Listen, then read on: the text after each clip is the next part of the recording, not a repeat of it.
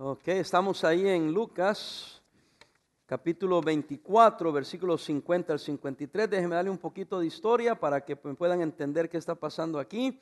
Jesucristo acababa de resucitar, ahí comenzando el capítulo 24. Después Él va camino a Emaús y ahí se encuentra unos discípulos y les empieza a recordar que de acuerdo a las Escrituras era necesario que todo lo que estaba aconteciendo aconteciera, porque le querían decir a Él como que no, Él es el único que no se ha dado cuenta de lo que ha pasado, no lo reconocieron. Jesucristo les explica, después cuando se fueron abiertos sus ojos, reconocieron lo que les hablaba y ellos dijeron, oh, con razón ardía nuestro corazón cuando nos hablaba. Pues era Cristo hablándoles y recordándoles las sagradas Escrituras. Y resulta que llegan a Emaús y entonces ellos iban a separar, pero le pidieron que se quedara con ellos, porque ya era tarde. Jesucristo entonces después ya salen de camino y dice, ahí empieza el versículo 50. Pero fíjense que en el 49 dice, aquí, dice, yo enviaré la promesa de mi Padre sobre vosotros, pero quedaos vosotros en la ciudad de Jerusalén hasta que seáis investidos con poder de lo alto. Fíjense bien aquí. Entonces, Él les dice que se queden en Jerusalén. Están en otra ciudad, en Emaús, ¿verdad? Después dice, quédense en Jerusalén, quiere decir que tenían que regresar a Jerusalén, para que se quedaran ahí, para que recibieran poder. Resulta que estamos hablando entonces, que ese día era la resurrección. Sígame.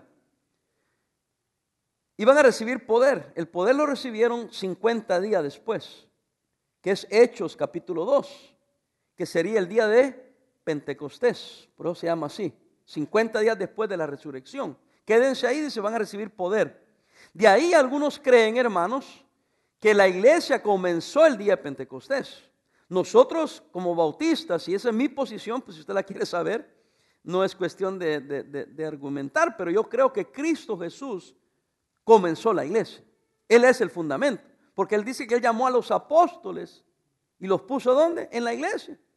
Entonces quiere decir que ya había iglesia cuando Cristo la fundó y dijo que las puertas del Hades no prevalecerían contra la iglesia.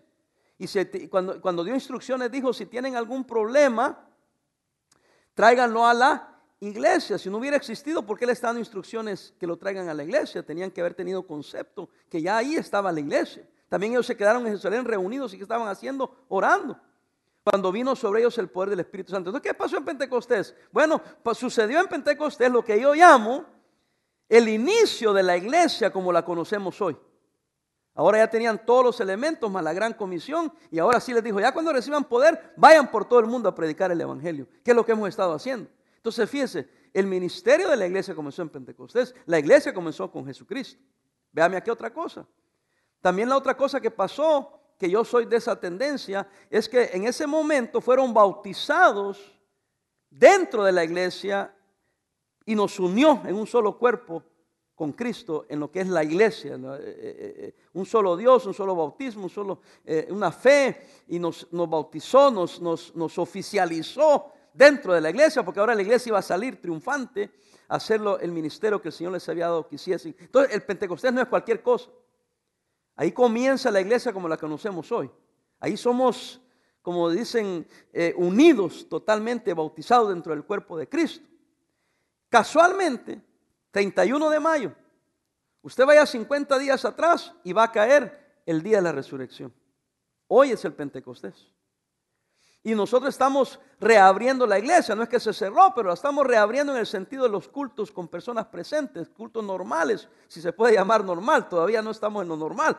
Pero en lo que cabe estamos teniendo cultos. Véame acá, y entonces es muy significativo para nosotros en este día predicar de este pasaje. Porque hermanos, hay algo interesante que pasó ahí, que yo creo que puede pasar aquí y debe pasar aquí. ¿Qué es lo que debe pasar? Bueno, primero, vea lo que dice el versículo 50. Y lo sacó fuera, ¿hasta dónde? Hasta Betania. Y alzando sus manos, léalo conmigo, los bendijo. Los bendijo. Y después el 51 dice, aconteció que bendiciéndolos.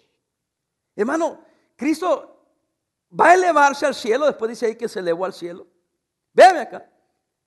Y les da la bendición, los bendice. Y los discípulos, a partir de ese momento, ahí en ese mismo versículo encontramos 4 características que tenían esos discípulos. Y estaban por 50 días, tenían que esperar hasta que vinieran y fueran investidos con poder. Nosotros ahora sabemos que son 50 días. Ellos no sabían. Ellos no sabían. Espérense ahí hasta que sean investidos con poder. No sabían que iba a ser los 50 días. Y que en la fiesta de Pentecostés iba a ser el día de que iba a venir sobre ellos el Espíritu Santo. Iban a predicar, 3,000 fueron salvos, 3,000 fueron bautizados y 3,000 fueron añadidos a la iglesia. Es otro versículo que dice que la iglesia ya existía. Fueron añadidos a la iglesia, no dice que comenzó a la iglesia. Fueron añadidos a la iglesia que ya estaba existente. Pero bueno, esos son tecnicismos, no afecta a doctrina, ¿verdad? En cuanto a salvación. Pero véame acá, no sabían. Pero empezaron a vivir esos días, o los 50 días que ahora sí conocemos, véame acá, bajo la bendición de Dios. ¿Por qué? Porque Él les bendijo. Mi pregunta es: ¿por qué les bendijo? Es que Cristo, siendo Dios, ya sabía y quería que ellos vivieran en victoria esos días. Y para que vieran en victoria tenía que bendecirlos, tenía que decirles: yo voy a estar con ustedes, yo los voy a bendecir, y van a tener cierto comportamiento. Y de ahí viene el título del mensaje: características de una persona bendecida. No que si yo hago esto voy a ser bendecido, no, ya estás bendecido, porque estás bendecido, tiene estas características. Hay que verlas en la Biblia, porque cada uno de nosotros quiere tener la bendición de Dios. Quiero ser esa clase de cristiano. Y no importa las circunstancias o el tiempo que tenga que esperar, voy a tener estas cualidades si mi bendición es de Dios. Porque le voy a decir, uno puede hacer supuestas bendiciones, pero yo quiero que mis bendiciones sean de verdad, sean reales, que vinieron de Dios hacia mí. Amén. ¿Cuál fue la primera característica de la bendición? Hay un espíritu de adoración. Mira el versículo 51. Aconteció que bendiciéndoles, se separó de ellos, oiga, y fue llevado arriba al cielo. Pero ahora vienen ellos. Versículo 52. Ellos, después de haberle, ¿qué, hermanos? Adorado. Inmediatamente que los bendice, ellos, la reacción primaria fue adorar a Dios. Ahora hay que entender qué es adorar a Dios. Es honrar a Dios por lo que Él es. Es homenajear a Dios por lo que Él es. Hermano, porque Dios es digno de toda nuestra adoración. Por lo que Él es, punto. No por circunstancias. No solo cuando me va bien. Por eso yo no soy de los que se apegan: Señor, si tú haces esto, yo hago aquello. No, no le ponga condiciones a Dios. A Dios hay que adorarle, te dé o no te dé. Esa es la verdadera adoración. Pero solo viene cuando tú estás bien consciente que estás bajo la bendición de Dios. Porque no te queda otra cosa. Tú dices: no, lo que soy, lo que tengo viene de Dios. Yo le adoro al Señor, le honro a Él, porque Él me ha bendecido a mí. Es una reacción. Pero vea el Salmo 29. Salmo 29, 1 y 2. A propósito, se siente bonito, hermanos, predicarle a gente. Estaba predicando 11 semanas a las sillas. No, pero con la fe que me estaban viendo ahí, ¿verdad? ¿Cuántos estaban viendo fielmente cada semana? Que Dios les bendiga, hermanos. Pero mire, adoración, ¿qué es adoración? Salmo, dije 29:1. ¿Lo tiene ahí? Dice: tributad. Esa palabra tributad es pagar impuesto. Tributad a Jehová, oh hijos de los poderosos. Dad a Jehová la gloria y el poder. Dad a Jehová, versículo 2, la gloria, ahí me encanta esa palabra, debida a su nombre. Es una deuda, hermanos. Él se merece que le adoremos. Dice: dad la gloria debida a su nombre. Y luego dice: adorad a Jehová en la hermosura de la santidad. Eso no es digno del Señor que le adoremos. La persona bendecida dice que sí.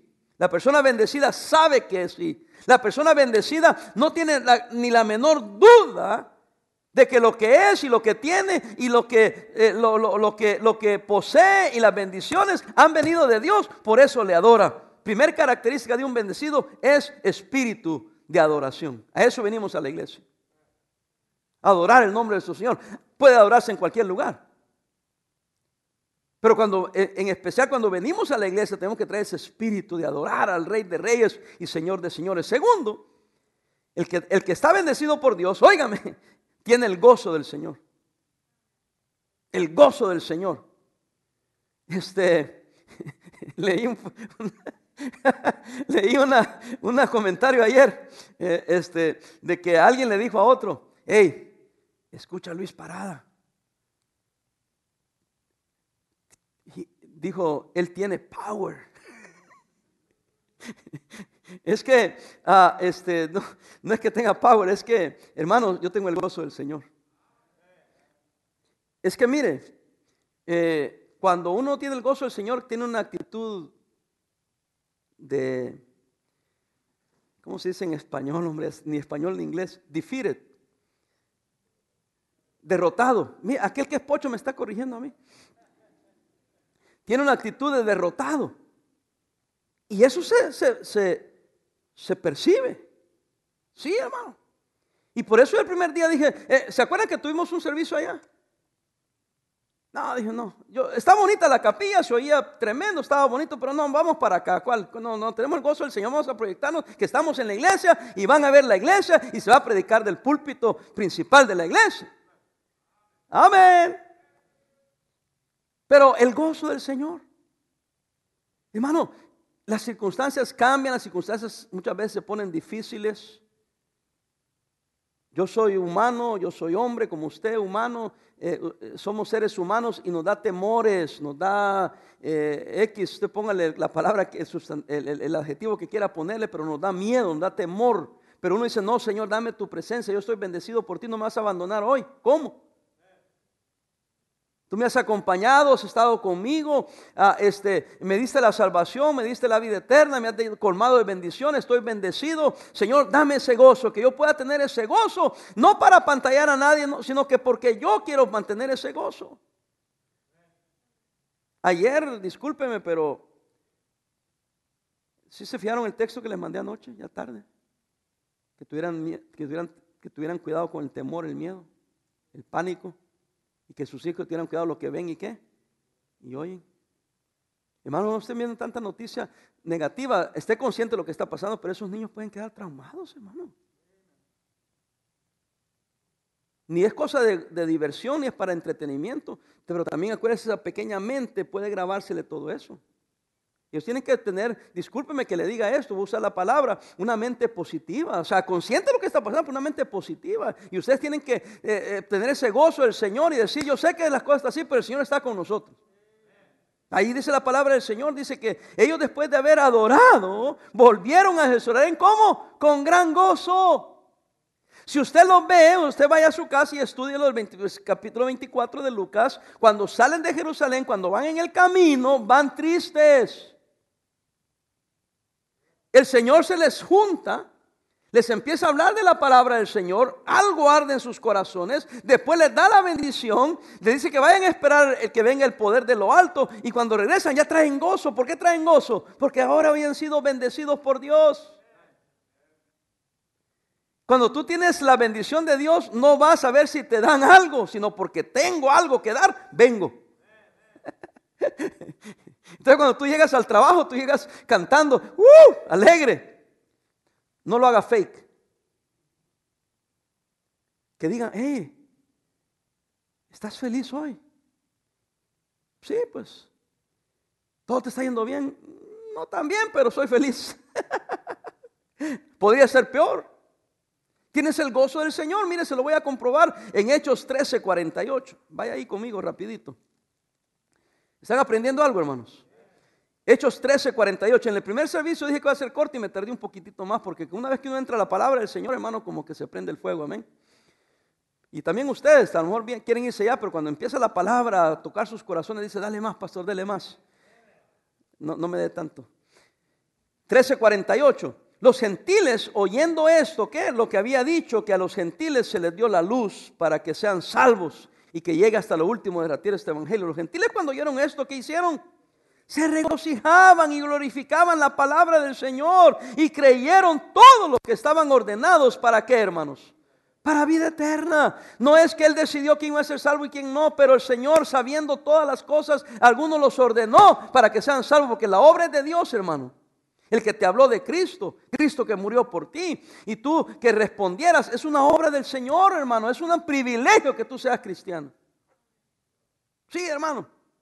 De los millones, billones de seres humanos, Dios permitió que tú oyeras el evangelio y te permitió por su obra que dijeras sí en respuesta al amor de Dios. Pero ¿sabe qué? Todo fue una obra de Dios.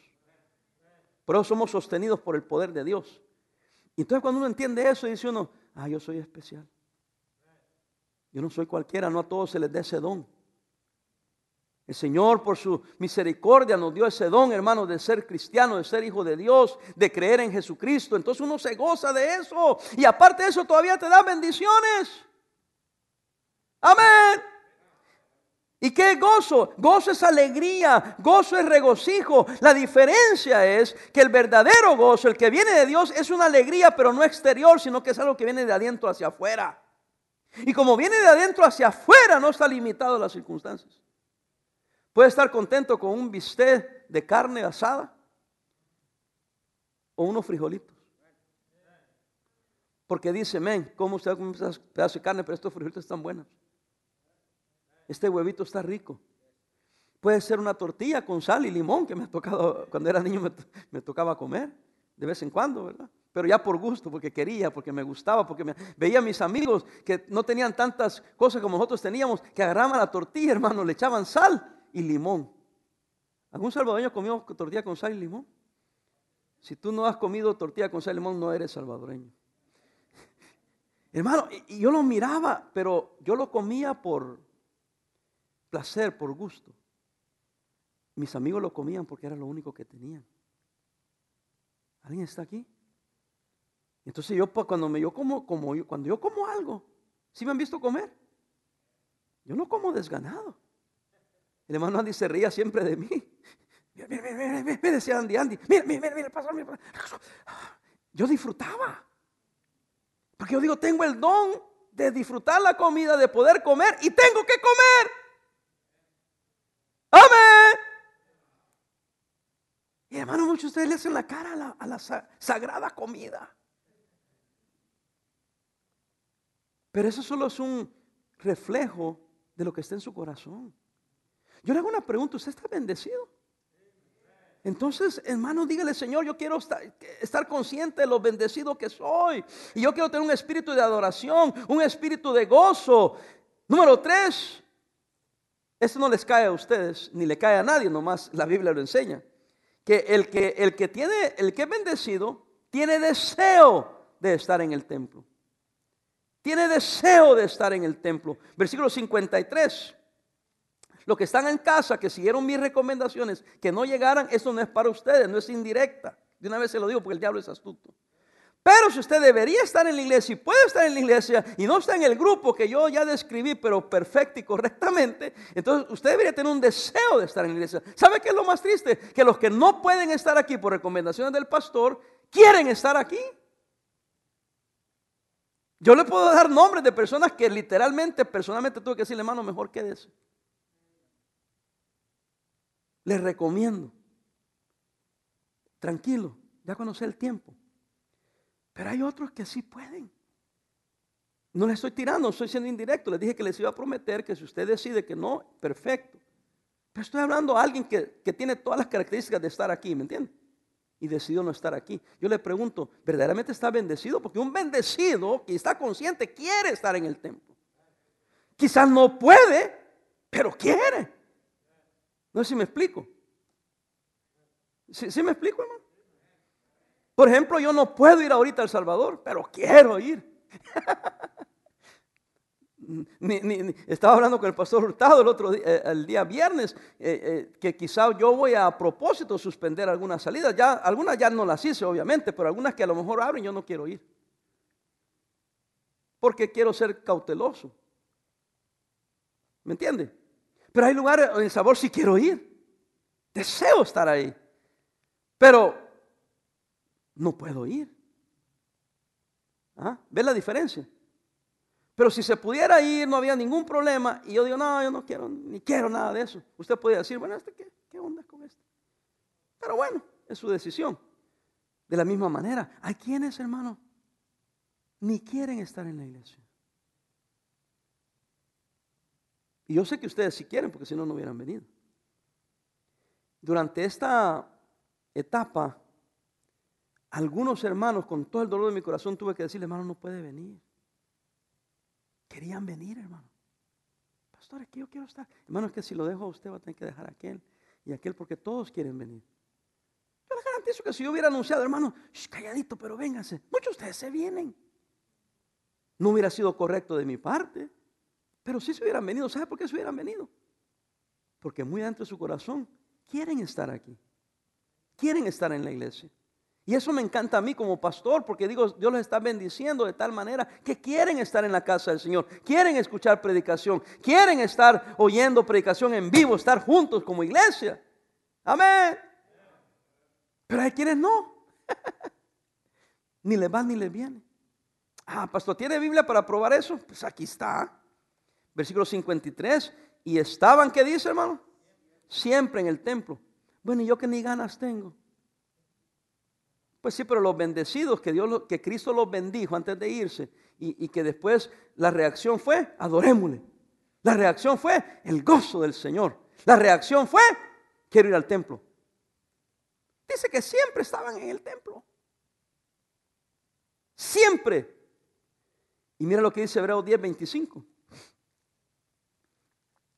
Entonces yo entiendo que va a ser un proceso, pero uno tiene que tener ese deseo de estar en la casa del Señor. Yo sé que ya hice enojar a algunos, ninguno de los que está aquí presentes, ni los queridos hermanos que yo sé que quieren estar aquí, pero de momento es mejor que no estén aquí. No es que los discriminamos, no es que no queremos que estén aquí, pero hay otros que no les importa, hermano. A eso sí les estoy hablando. No para que vengan, sino para que busquen la bendición de Dios. Porque mínimo deberías de querer hacerlo. ¿Me entiende? Aunque no pueda hacerlo. Pero si no hay un deseo, creo que cualquier persona normal cristiana me diría, si no hay un deseo, pastor, yo creo que sí es cierto, debe haber un problema espiritual ahí. Pero eso es entre usted y Dios. Yo solamente estoy hablando de las características de aquellos que acababan de ser recientemente bendecidos por 50 días. Adoraron al Señor, por 50 días tuvieron el gozo del Señor, óigame, y por 50 días siempre estuvieron en el templo. Es más, estaban reunidos en el aposento alto haciendo oración a Dios, reunidos como iglesia, cuando fue derramado el poder del Espíritu Santo. Y como fuego dice que cayó el poder. Y empezaron a testificar, pero bien bueno acerca de Cristo, porque estaban en fuego, hermano. ¿Sabe por qué? Porque estaban reunidos. Por eso es simbólico este día, de que nos reunimos, nos empezamos a abrir la iglesia, empezamos a tener servicios. Sí, es cierto, yo quisiera tener este lugar repleto y los 2, 3 congregaciones aquí juntos y echarle, pero duro, pero a su tiempo. Pero el deseo está, hermano, ¿sí me entiende? No me culpe por el deseo que tiene el pastor. El deseo del pastor, ese debe ser. Ya me imagino que mi deseo sea que esté vacío. No, mi deseo es que el pueblo de Dios se junte. No es conveniente, pero mi deseo está ahí. Es una gran diferencia. Amén, hermanos.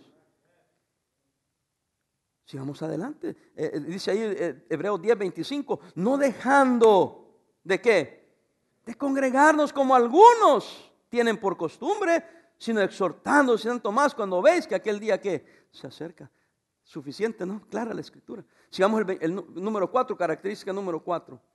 Cuando uno está bendecido, hermanos, la persona bendecida tiene un espíritu de alabanza y bendice el nombre de Dios. Ahí está, para que no haya duda. Versículo 53, y estaban siempre en el templo. ¿Y qué hacían en el templo? Alabando y bendiciendo a Dios. Y el pueblo de Dios, ¿qué dice? Amén. Hermano, entrénese. La bendición más grande que usted y yo tenemos es que vamos a ir al cielo cuando muramos. ¿Qué creen que vamos a ir a hacer en el cielo? Adorar el nombre del Señor, a gozarnos eternamente en su presencia, óigame, y todo el tiempo, día y noche, vamos a estar alabando y adorando el nombre del Señor. Ay, qué aburrido va a ser. Usted no está bendecido. Oía a un predicador, hermano de un predicador famosísimo aquí en Estados Unidos y el mundo. No lo voy a decir por privacidad. Pero su hermano hizo una declaración que el predicador famoso dijo, espérate, dice, ¿cómo? Dice, espérate, escúchame. Y también yo dije, bueno, debe tener algo detrás de esa declaración, pero él dijo que cometemos el grave error los cristianos de que cuando alguien se muere decimos, ya pasó a la presencia del Señor. ¿Han oído esa expresión? Yo la he usado muchísimo, siempre. Ya está en la presencia del Señor. Y este pastor en Texas dijo, no, dijo, está mal eso. ¿Cómo que está mal? Dice, no, cuando muere uno va a la presencia del Señor. No, dice. Desde que estaba vivo estabas en la presencia del Señor. Cuando mueres, sigues estando en la presencia del Señor como ya estás en la presencia del Señor. Y esa enseñanza se ha matado al cristiano, porque el cristiano, en lugar de vivir en victoria y de estar consciente de que ya estamos en la presencia del Señor, él siguió y dio un estudio bíblico que no lo voy a dar. Al final dijo esto y le dice, pero entonces ¿cómo decimos? Es que cambió de residencia. En vida estaba en la presencia del Señor, muere y sigue estando en la presencia del Señor. No más que antes estaba en la tierra y ahora en el cielo. Y dice ahí, cuando el cristiano entiende eso, empieza a vivir en victoria. ¿Me explico? Y estos cristianos, le dijo, esperen el poder. Y dijeron, bueno, ¿nos quedamos sentaditos? No se podían quedar sentados. Estaban adorando el nombre del Señor, estaban orando, estaban bendiciendo a Dios, estaban cantando la alabanza al Señor, estaban viviendo en plenitud la victoria en la vida cristiana. Por eso, hermano, es que no podemos darnos por vencidos, discúlpeme. En la casa hay que orar, en la casa hay que cantar. Y hermano, yo estoy contento que nos estamos reuniendo, véame acá. Pero ustedes deberían de haber tenido esa comunión con el Señor, aunque estén allá en su casa solos. Porque donde dos o tres están reunidos en su nombre, ahí está Él con ustedes. Yo les pregunté al primer grupo, ¿qué si de verdad viniera una persecución real? Porque no ha habido una persecución para la iglesia, discúlpeme. La iglesia somos nosotros. Pero si hubiera habido una persecución real, se te acaba tu cristianismo. Porque aunque no haya iglesia en edificio y en juntarnos, la iglesia todavía está ahí. Debimos de haber orado y leír la Biblia y estar en fuego. Pero ¿qué pasa? A veces no vivimos en la presencia del Señor. No vivimos en la bendición del Señor. Ahora espero que me esté entendiendo.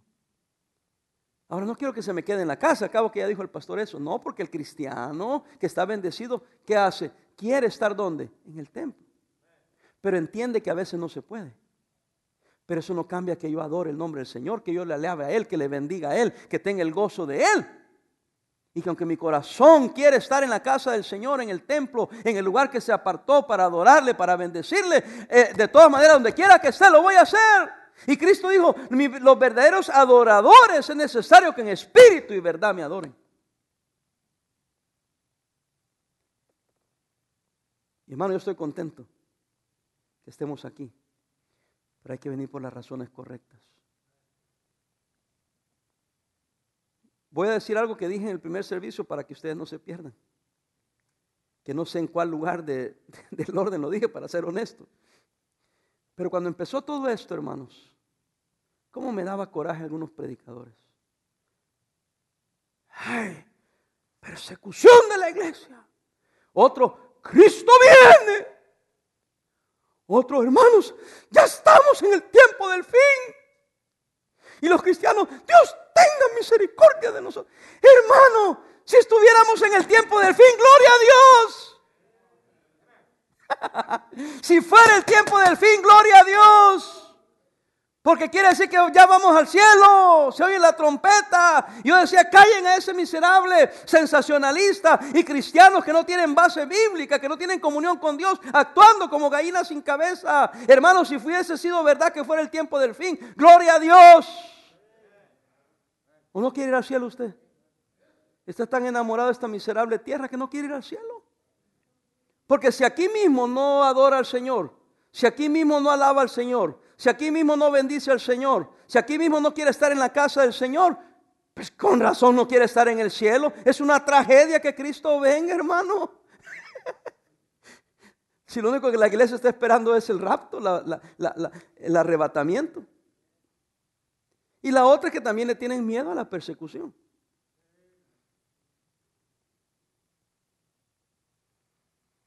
Yo siempre he dicho que si viene una persecución a la iglesia, el Señor va a cuidar de su iglesia. ¿Sí me explico? A algunos de ustedes no los puedo convencer.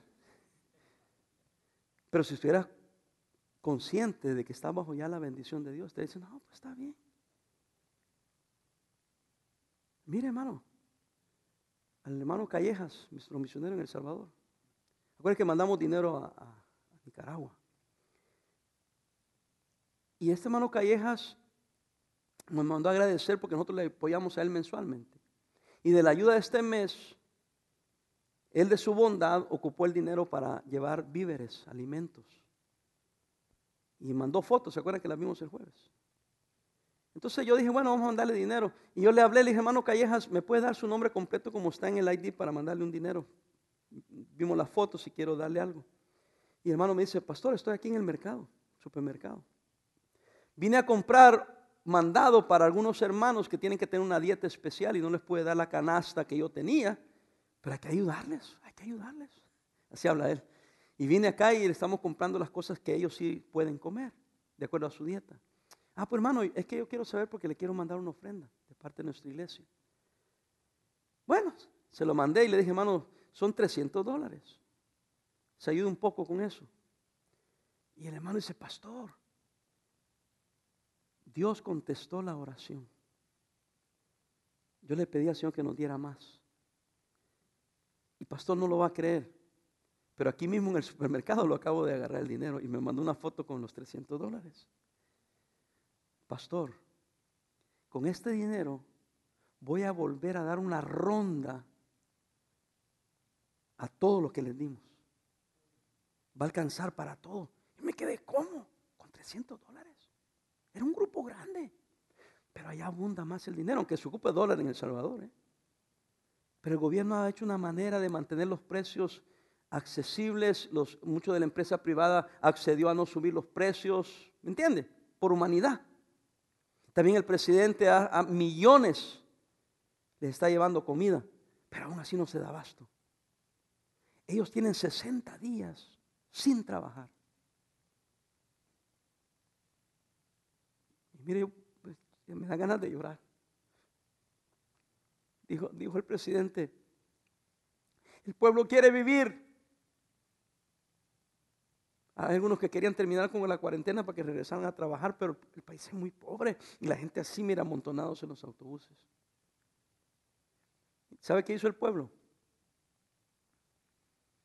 Pusieron banderas blancas y pusieron camisetas blancas para decir, tengo hambre, pero no voy a salir a buscar porque no me quiero morir. Y el presidente dice, tenemos que llevarles comida. Porque si quisieran salir a buscar, pueden salir a buscar, pero prefieren la vida que la comida. Sin embargo, están en necesidad. Véame aquí, hermano. Y aquí hay un pastor que de lo poco que él recibe, lo compartió con ellos. Yo estaba pensando, ven, aquí hay miembros de mi iglesia que se van a un restaurante y en una noche se gastan los $300.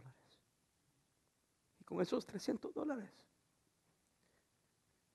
20, 25, 30 familias, 40 familias pudieran comer. Y todavía no estás agradecido. Todavía no le das gracias a Dios. Todavía no quieres darle gracias a Dios que tienes.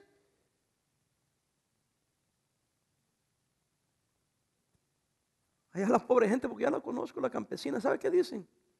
Con unos frijolitos y una tortita que me den. Con unos frijolitos y una tortita, dice. Ahí me lo reparto con los niños. Oh, hermano. Lloro no porque necesidad hay en todas partes. Es que me da dolor ver la insensatez de nosotros los cristianos que tenemos todo y no le damos gracias a Dios. Por eso que el Señor nos está dando una lección a este país.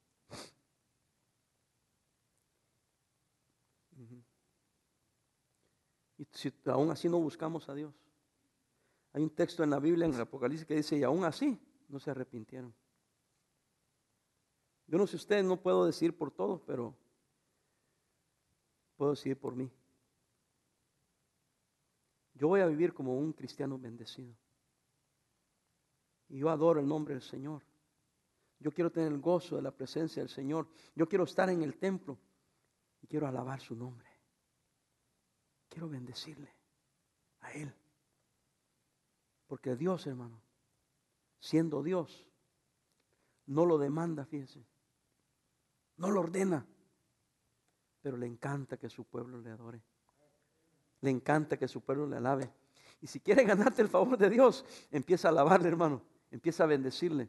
¿Qué es alabanza entonces? Es exaltar a Dios. Ahora que sí, por lo que hace. La adoración exalta a Dios por lo que es. La alabanza exalta a Dios por lo que hace. Y no me diga usted a mí que Dios no merece por lo que es nuestra adoración. Y no me diga que Dios no le ha bendecido. No me diga. Estaba bromeando con el primer grupo y les dije, se miran bien bonitos.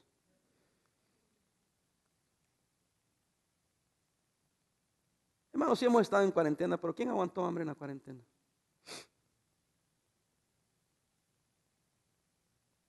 Es más, algunos de ustedes tienen dinero.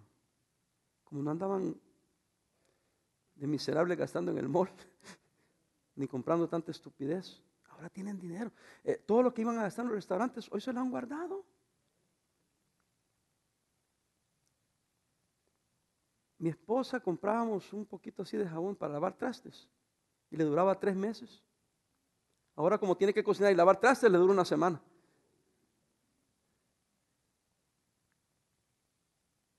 Yo puedo decir que me ha sobrado más dinero y me ha abundado más.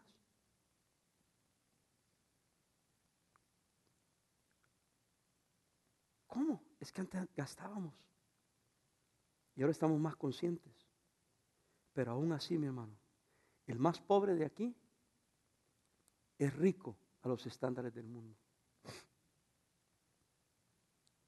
Usted es rico, muy rico a los estándares del mundo. ¿Sabe cuánto es la cantidad de que usted ya es considerado rico a estándares del mundo?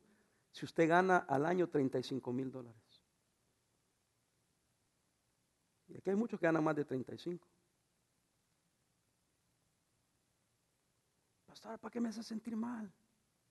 Para que nos arrepintamos. Y para que cambiemos la perspectiva de cómo miramos las cosas. El día que te toque comer solamente una tortillita con sal y limón, y sea lo único, entonces quizás vas a entender lo que te estoy diciendo. Para cuando te den un huevito, vas a agarrar ese huevito y vas a decir, bendito sea Dios este huevito que me dieron. Y te lo vas a disfrutar, hermano.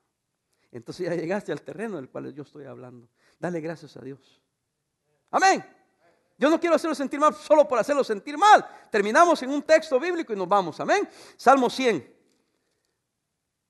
Hermano, es que estas reflexiones son buenas.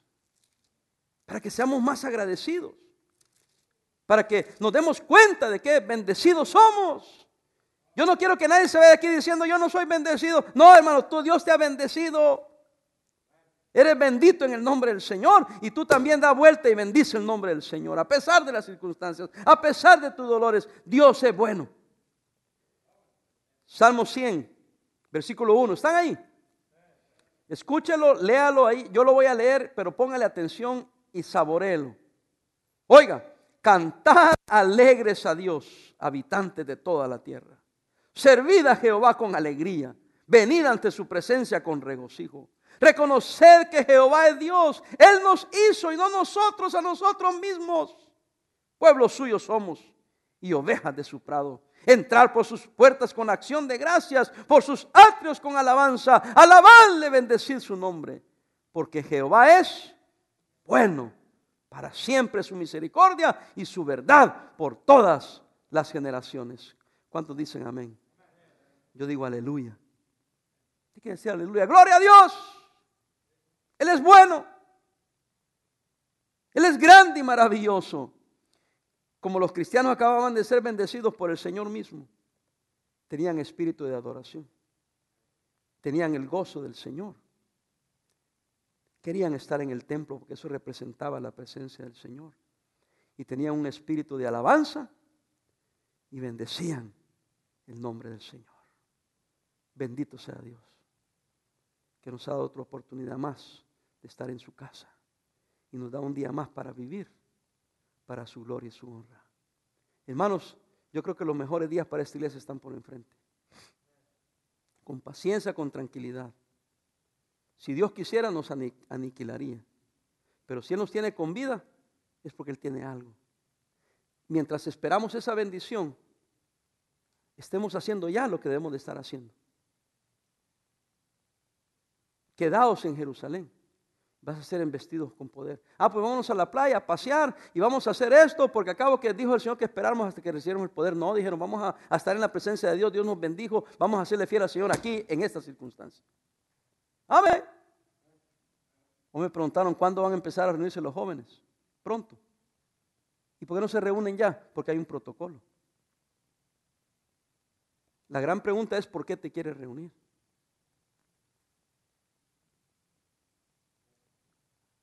Es que queremos divertirnos. No hay nada malo con la diversión. Pero la motivación debe ser Él. Y de Él se desparraman todas las bendiciones, hermano. Porque Dios quiere que seamos un pueblo feliz.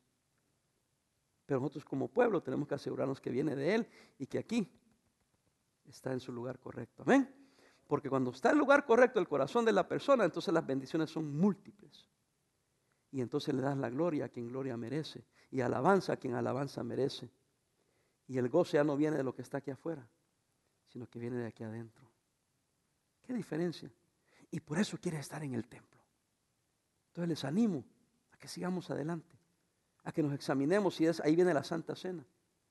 Lo primero que hacemos es examinarnos y decirle, Señor, perdóname, quiero tener esa vida cristiana que se acaba de describir. Quiero ser esa clase de cristiano. No puedo, con tu ayuda sí puedo. No quiero que se vayan de aquí tratando de esforzarse, sino que quiero que se vayan de aquí diciendo, me rindo. Sé tú, Señor, quien cause esto en mi vida. Porque en mí no hay nada de esto. Hermano, eso es lo que yo tenía temor de tantas semanas sin leer la Biblia, sin orar, sin venir a la iglesia. Si de por sí algunos andaban con que ya me lleva la que no me trajo. Y ahora con tantas semanas.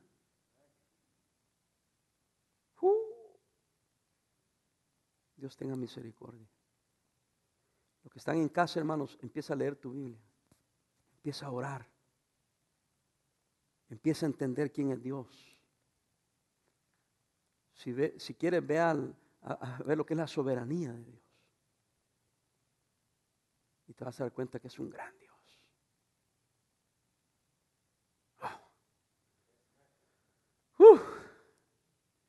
Oremos, hermano.